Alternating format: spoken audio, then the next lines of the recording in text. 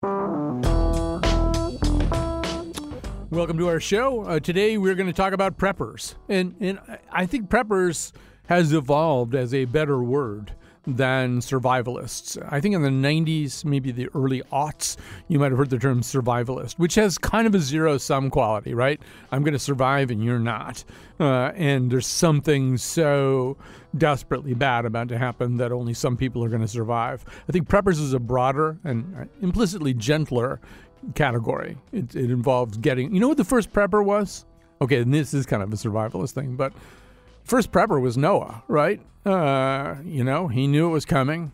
I feel like it was like his wife was probably saying, this is getting really expensive. Like, we spend every dime we get on this boat and the animals. And he's going, no, I really think this is going to happen. So, I mean, from that moment to this, we've been talking about various scenarios in which things go sideways, whether it's an ark or your Jeep. Something is going to go sideways. And certainly in our popular culture right now, it's not just The Walking Dead and zombie movies and Mad Max. Really, post-apocalyptic stories have gone from being a tiny little lemon peel of our culture to a pretty sizable chunk of pop culture is post-apocalyptic scenarios of one kind or another. But you don't have to be that to be a prepper. You know who are preppers? The American Red Cross. I mean, they really want you to be ready for the earthquake, for the wildfire, for whatever it is. The American Red Cross, they do videos. I watched a Jamie Lee Curtis video done for the American Red Cross about like what to have, what to be ready to take with you, and all this kind of stuff. So without further ado, we're going to get into this. We will take phone calls as we go along here. Oh, I want to say one more thing. What this is not is a show about exactly what and what not to do, what and what not to bring. Like at the end of the show, don't call me up and go, you didn't mention hand-cranked radios, or flashlights that run on your urine. We can't name everything that you need. One thing you might want to do is mention the book read the book that I'm about to mention next. And that might give you a little bit more help. And there's lots of, really go on YouTube. It's just like a million different how to prepare videos there. So we're going to start by talking to T. Krulos, a freelance journalist and author of Heroes in the Night, Monster Hunters, and most significantly for our purposes, Apocalypse Any Day Now, Deep Underground with America's Doomsday Preppers. A little bit later, you're going to meet somebody from the Zombie Squad. Loosely speaking, the Zombie Squad watches zombie movies and zombie culture and tries to learn from it, to figure out like what to do better. And near the end, you're going to hear from the founder of Ars Technica, John Stokes, who has, to his own surprise, I think, become deputy editor of a site called The Prepared and has become a prepper in his own right. But let's get into it with T. Krulos, who's in touch with us through Milwaukee Public Radio, WUWM. Thanks for joining us for this conversation. Hey, I'm glad to be here. So there's something profoundly American about being prepared for some kind of end. In your book, you trace that back at least as far as the early 19th century and the Millerites, right? Yeah, it's always been sort of ingrained in our culture and the DNA of this country. So, one of the first stories I talk about is Father Miller and the Millerites, and he had done some math based on the book of Daniels, and predicted that the apocalypse was going to happen in 1843. He said in March at first, and then he switched the date when that didn't happen to October. And people took it very seriously. A lot of people sold their possessions and stopped working because the world's going to end. Why would you do that? And some people even were standing on the roofs of their house on the day it was supposed to happen, hoping to be closer to God when it happened. And that day became known as the Great Disappointment for obvious reasons. Right, and there's been a series of those, people like Harold Camping, whom you write about, and there have been UFO cults who thought that a flying saucer was going to come take them away. There was one group I read about, I forget where in preparation for the show, who they cut out their zippers and the metal grommets of their shoes because they were told that the flying saucer didn't take metal, right? Right, and they had a secret password to get on the UFO, which was I left my hat at home. That's it. Yes, it's in your book. Okay. So, yeah, and I always feel like, when that doesn't happen and you have to walk home in the night with no zipper, it just kind of doesn't feel good. It's a big disappointment. But, I mean, those are the extreme examples. And one of the things that you do in your book is kind of look at a continuum of preppers and preppers who are prepping for different reasons. So I'm going to just have you just cite a few of the examples. One group, we should say something before that. Well, you should say this. It's really hard to get these people to talk to you because the whole point of what they're doing is to create an advantage for themselves in the most dire circumstances. So they don't necessarily want anybody else to know what they're doing. Yeah, I mean, overall, it varies quite a bit, but certainly some people are secretive. They don't want people to know their information. And I also think there's this kind of a distrust in media personality types. And I think that's justified sometimes, A lot of times people get lumped together with people they don't want to and get made fun of or painted with the same paintbrush. So it can be a secretive, at times almost, I would say, paranoid group of people. Right. So let's talk about James and Doug. So after a while, you did get some people to trust you enough to talk to you a little bit. I mean, most of them wanted their identities at least somewhat concealed. So James and Doug are your fellow Wisconsinians, and what are they up to? They live in Sheboygan, which is, pretty typical mid-sized city in Wisconsin. And, I didn't think that their ideas were crazy at all. They just wanted to be prepared in case some sort of disaster happened here. So they were doing a lot of stuff that I think is pretty cool. Like they had really nice gardens where they're growing a variety of fruits and vegetables. They were raising quail and rabbits. And we're just kind of planning what they would do in different scenarios, which I think is kind of fun. They planned their escape route from town and where they were going to head to and who was going to do what. And they've got kind of a team, an action team ready to go. Right. And so I think their action team, including them, involves some former military people. And there is, with a lot of these people, the other thing is you want to have all your stuff ready. You want to have your quail ready to go in the truck, and you want to have, all this stuff, all your bug out bag stuff to take to this new location. But you also need to be prepared to defend your new location. So there is sort of a firearms training thing that goes along with this. Yeah, for a lot of groups, I think so. They're pretty well prepared to take on, a violent apocalyptic scene. So a lot of them are armed, well stocked in that department. So another aspect to this seems to be there's almost a kind of reaction formation that goes on to whatever's happening politically. So when Barack Obama became president, you got a kind of cascade effect with one kind of prepper or survivalist. The election of Donald Trump seems to provoke a different kind, right? People who feel like, oh, no, this can't be good. Something bad's about to happen. Yeah, I was pretty well knowledgeable about when Obama was president. There was this huge upsurge, especially in preppers that were more militia type of groups. And a lot of that had to do with there was this common thing that we heard over and over again during his administration, that Obama was going to come and confiscate the guns at some point. So I think there's a lot of fear that was built on that, of a sort of liberal New World Order or something. And a lot of militia groups had a lot of membership. When Trump was elected, I was very curious to see what would happen. And I found that one of the curious side effects of it is that there is a growing group of more liberal preppers who are afraid, what might happen if Trump loses his cool and decides to hit the nuke button or something. Right. Well, I mean, I think, and let's play A2 right here, I think they may be forgiven when you hear stuff like this. North Korea's reckless pursuit of nuclear weapons and ballistic missiles threatens the entire world with unthinkable loss of human life.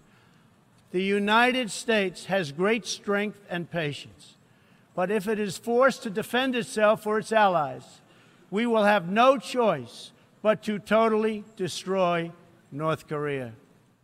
I mean, you hear some language in there that wouldn't be out of place in some of the more extreme prepper groups, right? I mean, there's sort of ordinarily presidents try not to ratchet up fear or aggression more than necessary, but President Trump seems to like this language. Oh yeah, it's frightening, and I in the introduction of my book, actually, I talk about the doomsday clock, the Bulletin of Atomic Scientists, which they've pushed the doomsday clock as close as it's ever been to midnight, with midnight being symbolic of a large-scale disaster. Since the invention of the H-bomb, it's the closest it's been. So, by the way, if people want to call in either to tell us what they maybe are or aren't doing or to ask more questions about this, our number is 860-275-7266, 860-275-7266. And there are also some prepper networks who know that we're doing this show, and they may be calling in to say whatever it is that they're thinking about this. It's interesting because Donald Trump, before he was president, was at least self-identified as a rather wealthy man. And the wealthy, as you explain in your book, T. Krulos, the wealthy have their own plans. You visited a place in Kansas where a guy named Larry Hall has created sort of luxury survivalist condos. Yeah, that was definitely one of the most interesting things I did for the book. Me and a friend went out there, and the survival condos are built in an old Atlas missile silo. So it goes about 14, 15 stories down below the earth. And there's condos, and then there's certain levels where there's recreational things to do. There's a swimming pool. There's a movie theater.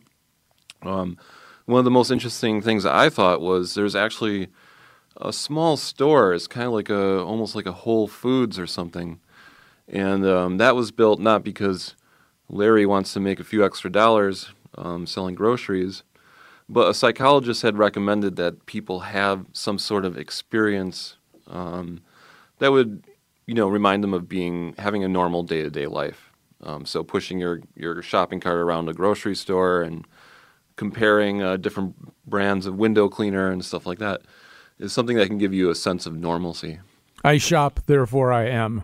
Right. And it makes a certain amount of sense. I mean, in reality, out here in the afterscape, if there is one of the things that you kind of assume is conventional rates of exchange are going to completely collapse pretty quickly. I mean, at least in some of the scenarios, money would pretty quickly become worthless. And I guess some of these people have started to think about, well, what wouldn't be worthless? Yes. So the other thing I did while working on this book was I went to a couple of different prepper conventions where they have a lot of vendors set up. And, something that people do try to collect is gold and silver, because it's thought that will have a better value than paper money. I thought it was interesting. Some people stockpile things like bottles of liquor, even if they don't drink, because, if money is worthless and the apocalypse is happening, which is going to be a pretty heavy time, then something like a bottle of liquor could have much more value than it does right now. Right. I mean, I want to get to this. I want to take a call from Steve in just a second. But, I mean, one of the things that emerges, I think, when you look at preppers is, some of them are a little paranoid or a little wacky or a little extreme. But a lot of being a prepper involves stuff most people should know. We should know how to do CPR. We should know how to treat a wound, if we don't have access to a medical professional. I mean, there's sort of stuff that it would you should probably know how to build a still so that you can distill liquor and you won't have to be trading bottles of it that you've saved up once you run out. But a lot of it is just knowing how to do practical stuff, right?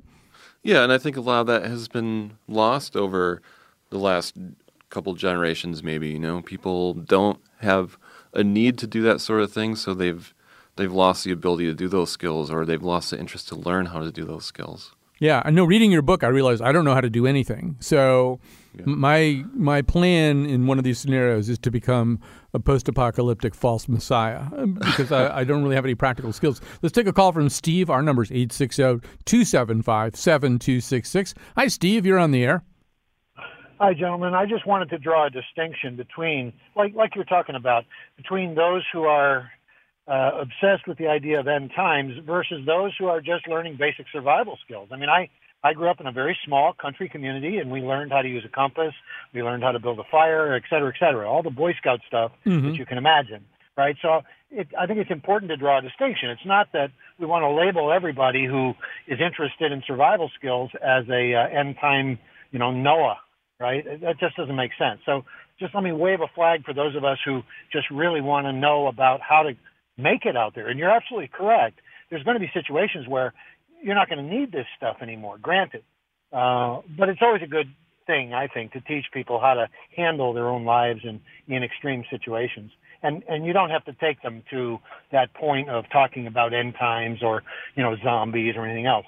There's a group of people out there that like to think about those things, and that's good for them. But, there are some of us out there who are just plain normal folks, and we just like to pull our compass out. We like to get lost in the woods. We like to know how to put a splint on a leg. Whatever is appropriate. Yeah, no, I think that's a great call, Steve, and you're absolutely right. I mean, a lot of the stuff that I've been reading about in T's book and elsewhere is just sort of practical knowledge. But as long as he said that thing, T, about some people like to think about this stuff, I would be remiss if I didn't get to talk to you briefly about your time among the Wastelanders. This is sort of Burning Man on steroids. This is like Mad Max LARPers or something. Tell us about the Wastelanders. Yeah, I will. First, just to respond to that quick, I think I do try to paint a lot of preppers as being normal in my book. It's really easy to find kind of wild and crazy people to talk about, but I tried to show that a lot of people just were doing kind of a normal thing, learning these skills. Well, reading your book, as long as you're saying that, I want to just pause you there, too. One of my reactions was, in a way, you could sort of almost set up a kind of tipping point. So we're going to talk to somebody in just a few minutes from the Zombie Squad. These people seem to me, the tipping point is, which are you living more in? Your actual reality now or some reality in the future that you're worried about? If you're spending a huge amount of your time preparing for that future reality in a way that detracts from your life now, there's something wrong there. The Zombie Squad people seem kind of mentally healthy, despite the name of the group. Yeah. They seem like, they're kind of living in the moment. They're kind of aware that it would be good to give a little bit of thought to the future, but you just don't want to make it this, overarching occupation. Yeah, absolutely. You're absolutely right about that.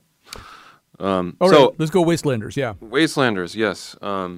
So in my book, besides talking about prepping and preparing, I also just kind of explored the way, the idea of the end of the world has affected pop culture and, our social interactions and stuff like that.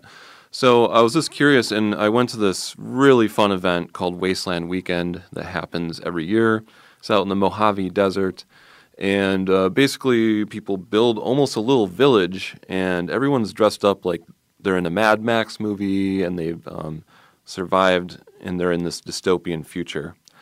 And it's really fun. People are very creative. They make special cars that look like, again, they're in like a Mad Max movie or something like that. And it's almost like a little society where everyone's sort of partying like the world has ended. And it's just kind of a fun take on it. Yeah, no, it did, in its own way, it did seem fun, if a little uncomfortable at times. So let's. I think what we should do now is take a break, so we can add Mike to our conversation. So let's grab a break. T's coming back, and you'll also meet Mike, a metal fabricator and a member of Zombie Squad. Now it's all covered with daisies. You got it. I miss the honky tonks, Dairy Queens, and 7-Elevens. You got it. And as things fell apart, nobody paid much attention.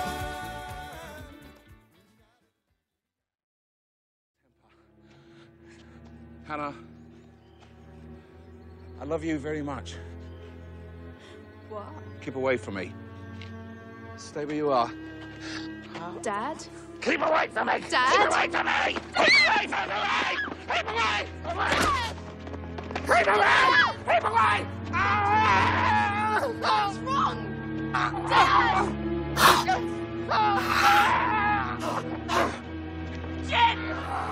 Jen is infected! No! Jen! No! Jen, kill it! Kill it!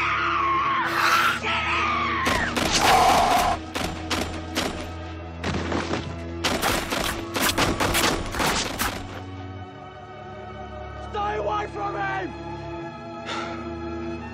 Keep away from the body! Dad? That's actually audio from Alex Jones's wedding. Boy, it sounds like it really got out of hand at a certain point. No, of course, that's the movie 28 Days Later.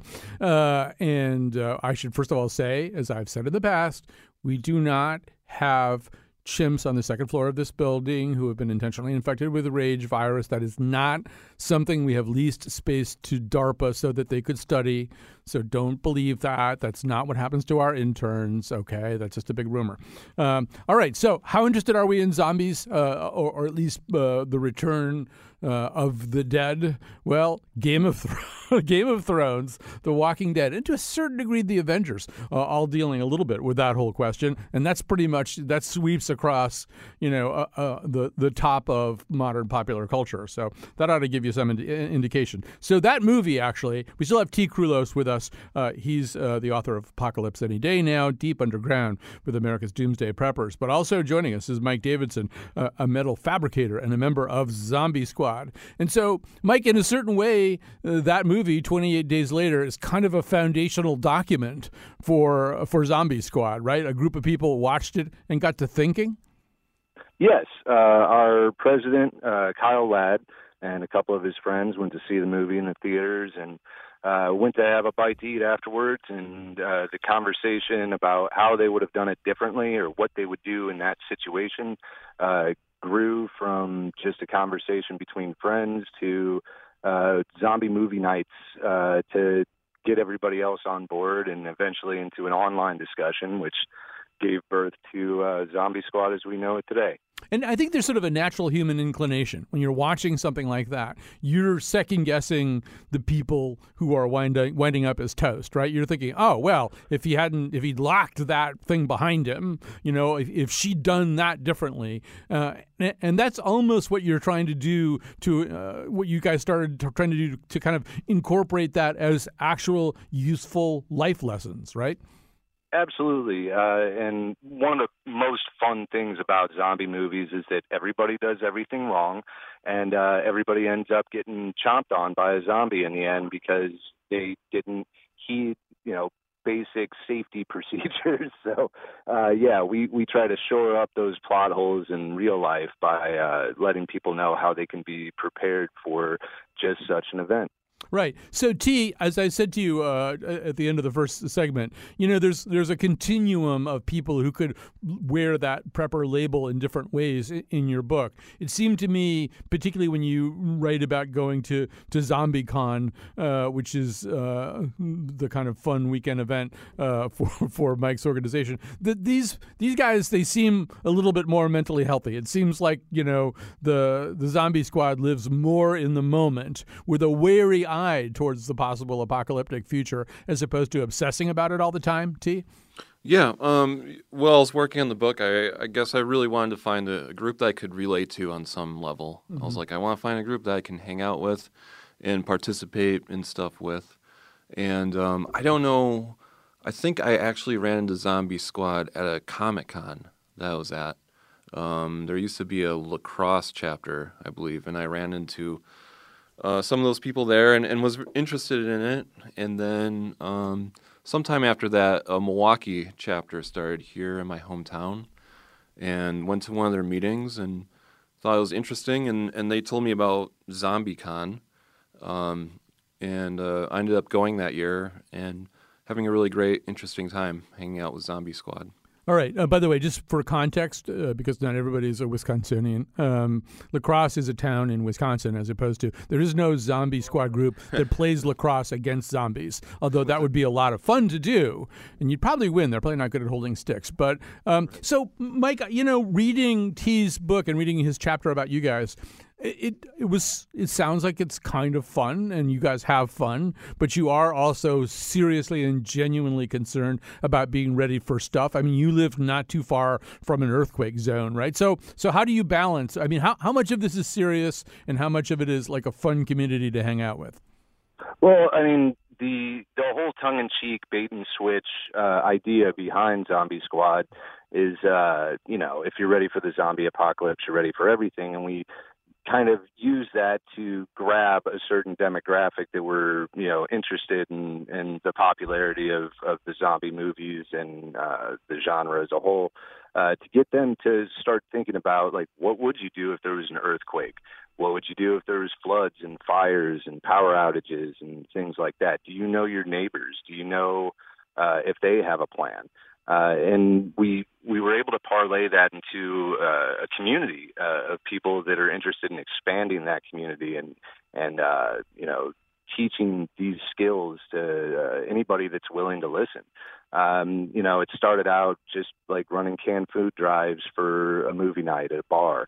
And then we're throwing sandbags with the Red Cross and doing blood drives and, anything we could think of to just raise awareness about, the disaster preparedness plans that the government already has in place.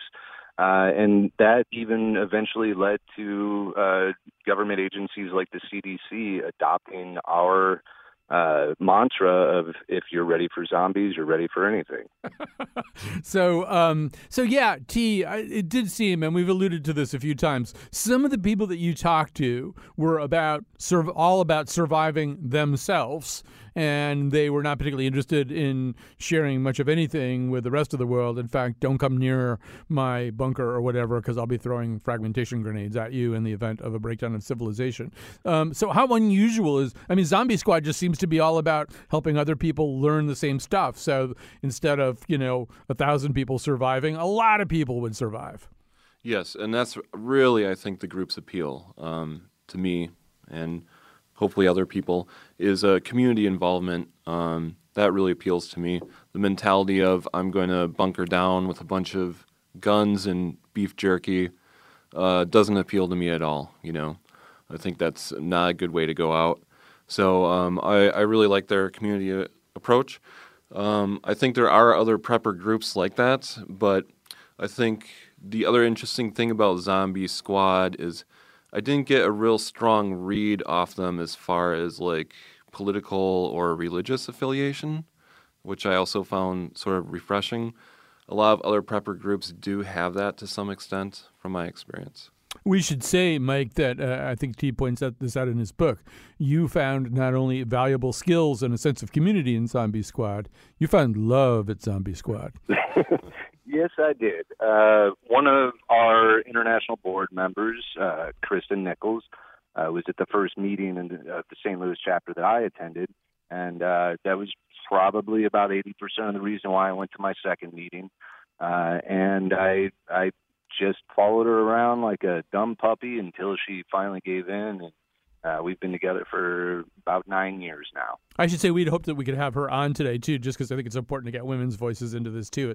It's not all dudes who are into this kind of stuff. It just wasn't schedulable. But I do think it's important to note that this is not about a bunch of sweat-soaked, mosquito-bitten guys. There are also some sweat-soaked, mosquito-bitten women in this group. And so that brings me to ZombieCon itself. T, I'm going to have you set the stage a little bit. You went to this, and when you hear con at the end of something like Comic-Con, you think convention center, you think air conditioning, you think access to bathrooms. ZombieCon doesn't really work that way, does it? No, yeah, you're absolutely right. And that's what made it really intriguing to me was every time I talked to someone about ZombieCon before I went, they made it sound awful, but they always like kind of included something that they loved it and they went every year. Mm-hmm. So I was like, well, how awful can it be, But yeah, they were telling me that it was going to be extremely hot and there's going to be a lot of bugs. And Joseph Paul from the Milwaukee chapter, he actually says he has like a Stockholm syndrome relationship with it. But I think people kind of hype it up a little bit more than it actually is. It was a fun camping trip. It was hot. It was a little uncomfortable, especially because I haven't done that much camping in the last few years. But it was actually really nice. It was nice to be offline.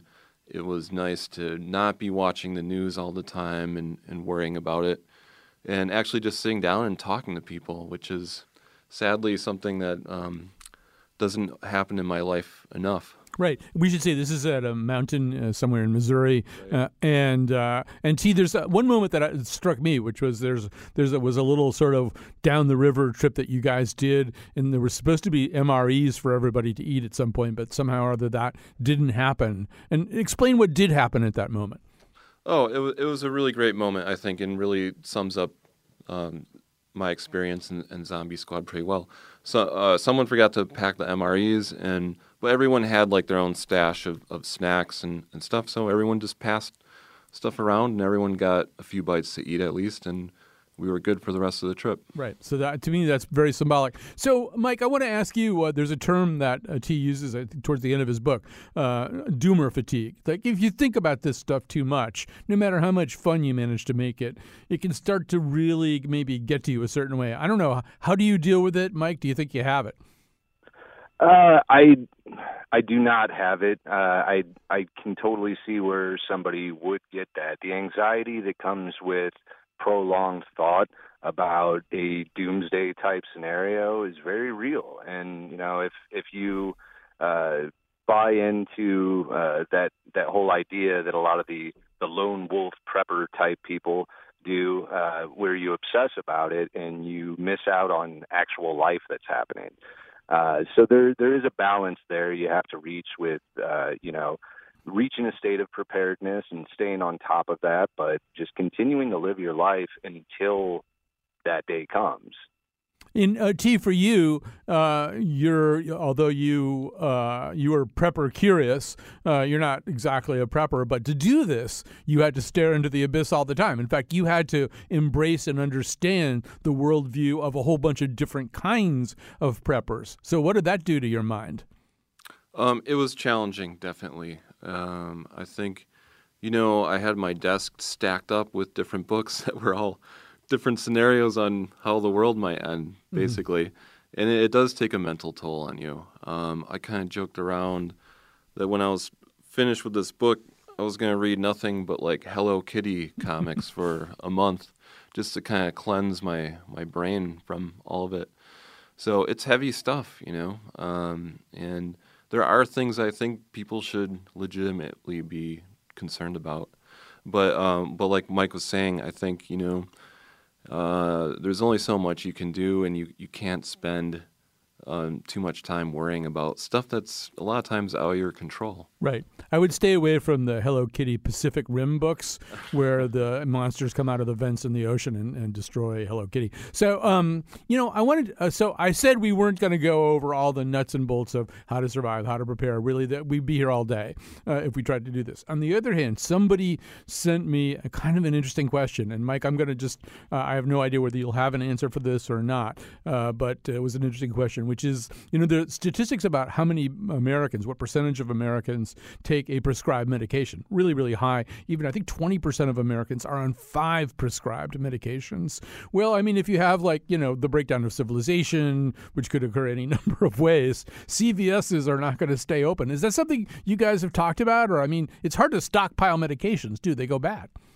Right. And we do not recommend stockpiling medication for that reason, and also, the risk of addiction and everything else. But we do tell people in our Bug Out Bag seminars that you should talk to your doctor and set up a cycle of medication where you can keep one in your Bug Out Bag, one filled prescription bottle of your medication, or however many medications you have, and cycle them out as you use your new ones. And usually, that's like a month to 3 month basis, so you don't really run the risk of your medication going bad.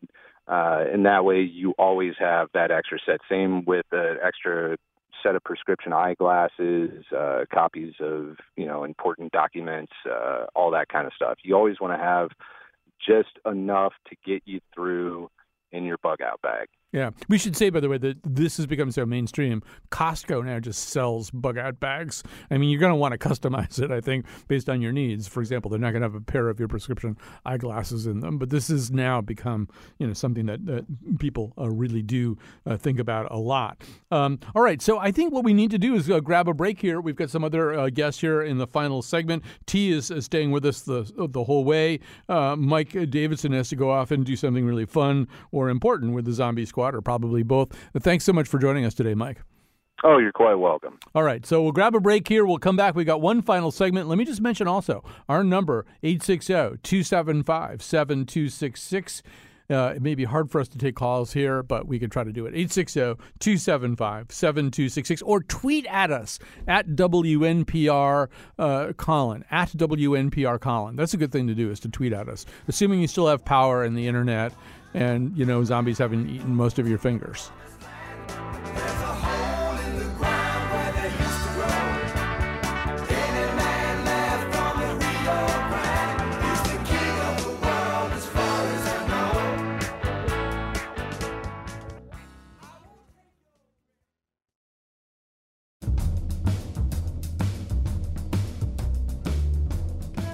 This has been an eye-opener. Until today, I never got that Sgt. Prepper's Lonely Hearts Club Band was about survivalism. That's why they're wearing those uniforms. Lucy in the Sky with Diamonds really means light the sterno, dummy. I saw the news today, oh boy. I guess we know what that means. It means zombie children have torn Wolf Blitzer to pieces on live TV, fixing a hole which was caused by a civilization-destroying meteor strike with a little help from my friends. That would be my friends in a heavily fortified abandoned missile base. I get it now. Today's show was produced by Betsy Kaplan, a.k.a. Dr. Prepper, and me, Kyone Wolf.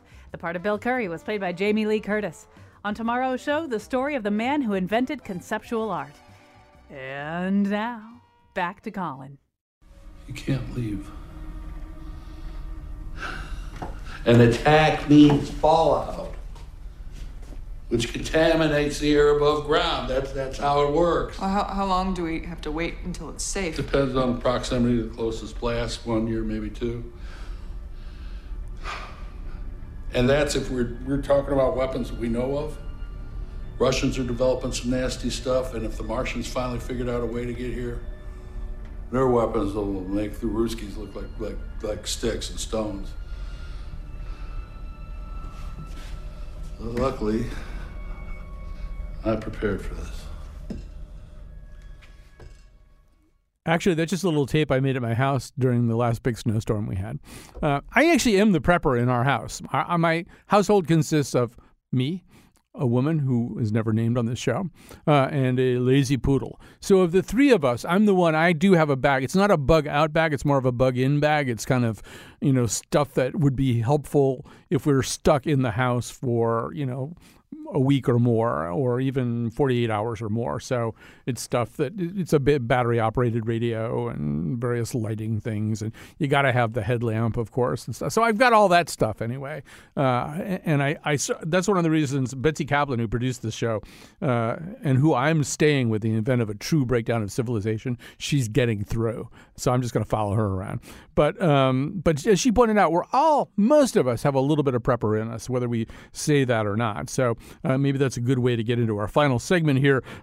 T is still with us, T. Krulos, his book Apocalypse Any Day Now, Deep Underground with America's Doomsday Preppers. Also joining us by phone, although I think the power is out where he is John Stokes, founder of Ars Technica, but currently deputy editor for The Prepared, which is a really good website, I think, that is like non-kooky prepper preparedness stuff. And also joining us is Nick Monfrey, who's sort of an expert in preparedness cooking. So we're going to start with you, John Stokes. You are somebody who never envisioned you weren't prepared to become a prepper. You didn't prep to become a prepper. So how did that happen to you? Yeah, well, I volunteered in some of the Katrina shelters with my wife, and so I kind of, I had a little bit of a mindset having talked to people in Katrina and some of the survivors. Having an axe on hand to cut your way through the roof, or having some extra clothes, or just being prepared to move when you have to move. These are things that can matter to me in my regular life. And then a couple of years later, after I sold my company, and I had written about this on the Prepared. I was in Chicago at Credit Suisse, and I was talking to their private banking team, and they were trying to recruit me as a client. And this was I think in 2009, when Congress was trying to pass TARP to bail out the banks. And so I asked one of the senior bankers there, I just said, well, look, what happens if this doesn't pass? And so this guy looks at his colleague, and then he looks back at me and says, well, then everything stops. And so I'm like, what do you mean? And he's like, all this stops. He's like, would you go to work if you didn't get paid? He's like, this is happening all across the economy. Paychecks are going to not go out, possibly at the end of this week, maybe into next. And people will stop showing up for work, and then there won't be food and all this kind of thing. And I just kind of laughed, and I said, well, should I tell my wife to get a couple of $1,000s out of the ATM? And he just said, well, that would probably be a good idea. So I was like, wow, here I am in Credit Suisse in Chicago, and this banker in a suit just told me that the world could end this week if Congress doesn't pass this legislation. This is kind of nuts. Right. And I think you describe a look that passed between the two men who were in the room with you, too. A look that indicated, I think maybe this wasn't a casual statement he was making. Yeah, no, it wasn't. He kind of looked at his colleague sort of like, am I going to tell this guy? Like, am I going to tell this guy this? And he kind of looks back at me and it's like, yeah, that would be a good idea. That certainly woke me up. And then I went back later, and of course, if you read the Michael Lewis book on the crash, you find that water treatment facilities, they run on credit. They were about to not be able to purify public water. Mm-hmm. There were a lot of core infrastructure things that we were within days of losing, thanks to a bunch of bad mortgages and loans. So that was a moment that really kind of shook me as a father. My wife had just given birth to our first child, and I was a new dad, and so I had this rush of responsibility. And this is common. A lot of people get into prepping after the first kid, and this was just sort of an extra boost that made me really take a look. Okay, how long could I go without water? How long could I go without food? Right. So one thing I wanted to ask you and T about here, because this is sort of where I am. Part of it is because I just read the novel Station 11, but it's also I've read some more serious or more non-fictional stuff about this too. I mean, John, we don't really know what's coming, whether it's an electromagnetic pulse or a really bad earthquake or an asteroid hitting the Earth. But most of the people who look at this stuff feel as though the most probable disaster scenario may be a pandemic, something that comes through a strain of flu that just can't be stopped. And it just seems to me in the event of that, probably a lot of the stuff that we've been talking about, a lot of the practical stuff that all makes a ton of sense to know about or to have is not going to help that much. Yeah, it sort of depends on when the lights come back on and how safe you can stay during whatever's going to happen. So if you can keep yourself fed and keep yourself in clean water, and hygiene is very important, keep yourself hydrated and keep yourself clean and cool, you can go for a long time. Mm-hmm. So that's the way that I think about it. I'm not somebody that prepares for a pandemic. I don't prepare for an EMP. I don't prepare for civil unrest. I just think in terms of how long am I going to have to go without X? Right. I think that makes a lot of sense. So T, when I was reading about the luxury condos for the rich, in the underground thing in Kansas, I was thinking, well, if it's a pandemic, they won't even get to their jets in time, right? I mean, so how about that? If it's like a really killer disease that knocks out 99% of people, there's not that much you can do, is there? You can prepare for it as best as you can to stay in your house, but I think a lot of places like that in particular exist just to have sort of a peace of mind, that you have a plan, you have a place to go. Right. And so this is how we can weave Nick in, too. So Nick Monfrey's with us. He called in. And one of the things that I think there's sort of the stuff that John Stokes is talking about right now. What would you need to survive? What would you need to get through 2 weeks where there was basically nobody coming to your assistance and most of the infrastructure you depend on just didn't work? But most people also, they don't want to be completely miserable for those 2 weeks either. They might even want to have cooked food once in a while. So what can you tell us about cooking preparedness? As far as cooking, yeah. I cook exactly the same way outside during SHTF as I would inside. Mm-hmm. The only difference being is that, of course, I have to utilize proper products. Yeah. I still make Hungarian goulash outside. I still make jambalaya outside. And what I have is I call it a fuel to calorie ratio. You have to have a means of cooking it outside that makes sense. And I find that most preppers cannot cook outside. Mm-hmm. They think they can. And unfortunately, with the bigger channels, their messages are usually pretty bad. Like, we'll just take white rice, for example. They say prep with this. Compare that to parboiled rice, and you'll find that white rice is harder to cook.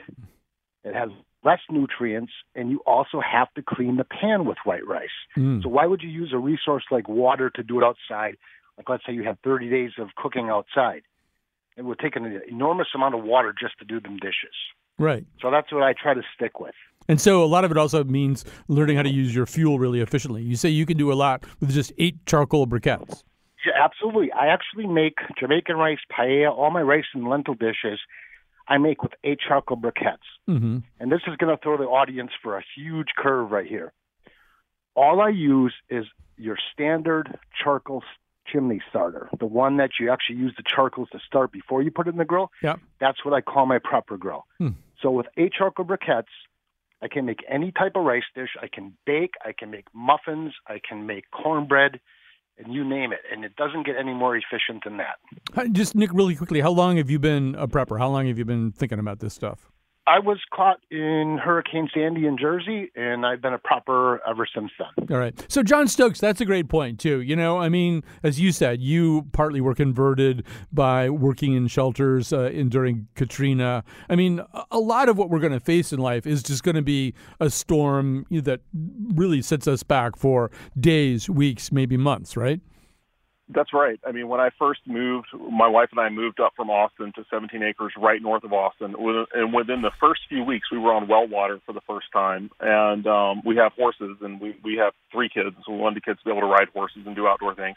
And the power went out, and it went out for 8 hours. And we were also flooded in and couldn't get to the grocery store. And so we had no water. The tap was dry because we were on well water. We had no power. So I just went out to the horse water tank, and I filled up a bucket of dirty horse water, and then I used my prepper water filter to filter out gallons of it for us to consume in the house. So this was, a practical prep. That water filter was an investment, but it totally came in handy. We used it. Right. So if you're starting to get interested in all this, I really do recommend John's website, the one where he's deputy editor, The Prepared. It's pretty easy to find. T, as we begin to wind up here, I should say, first of all, that Nick Monfrey is now, the guy who just was talking about cooking, he's booked for the final episode. We don't know when it is. The final episode of the Food Schmooze. Basically, when everything breaks down and Chris Prosperi is a zombie, Nick is going to be on. He's going to show Faith how to cook some stuff, just like minutes before the world ends. So I have this friend, T, who is very interested in all this stuff, and his sister was trying to impress him, and she said, look, and she showed him, she had one of those things that cuts your seatbelt, and then the other side of it smashes out the glass so that you can get out of your car when it goes into the water or something. And he said to her, Susan, do you have even a blanket in your car? And it seems to me that's one of the fallacies we do, right? We think we need exotic stuff before we've even got the really basic things, T? Yeah, right. I went to some of the prepper conventions, and there's a lot of stuff with a lot of bells and whistles. But like you were saying, a water filter is a very practical thing to have. Mm-hmm. Having some backup food, blankets, like you mentioned, just having the basic stuff with you could be really useful. Right. So we're going to stop it there. I want to thank everybody who helped out today, but most especially T. Krulos. His book is Apocalypse Any Day Now, Deep Underground with America's Doomsday Preppers. And check out John Stokes' website, The Prepared. It's like even though that's kind of a scary sounding name, it's actually, I think, a much more. They position themselves as sane preppers. The implication being that there might be other kinds of preppers. And in terms of Zombie Squad, you'll have to find them themselves. And in terms of Nick, he may not even want us to know where he is. But listen for him on the Food Schmooze. And if he's on an episode of the Food Schmooze, the excrement has hit the air conditioner. It's all over, folks.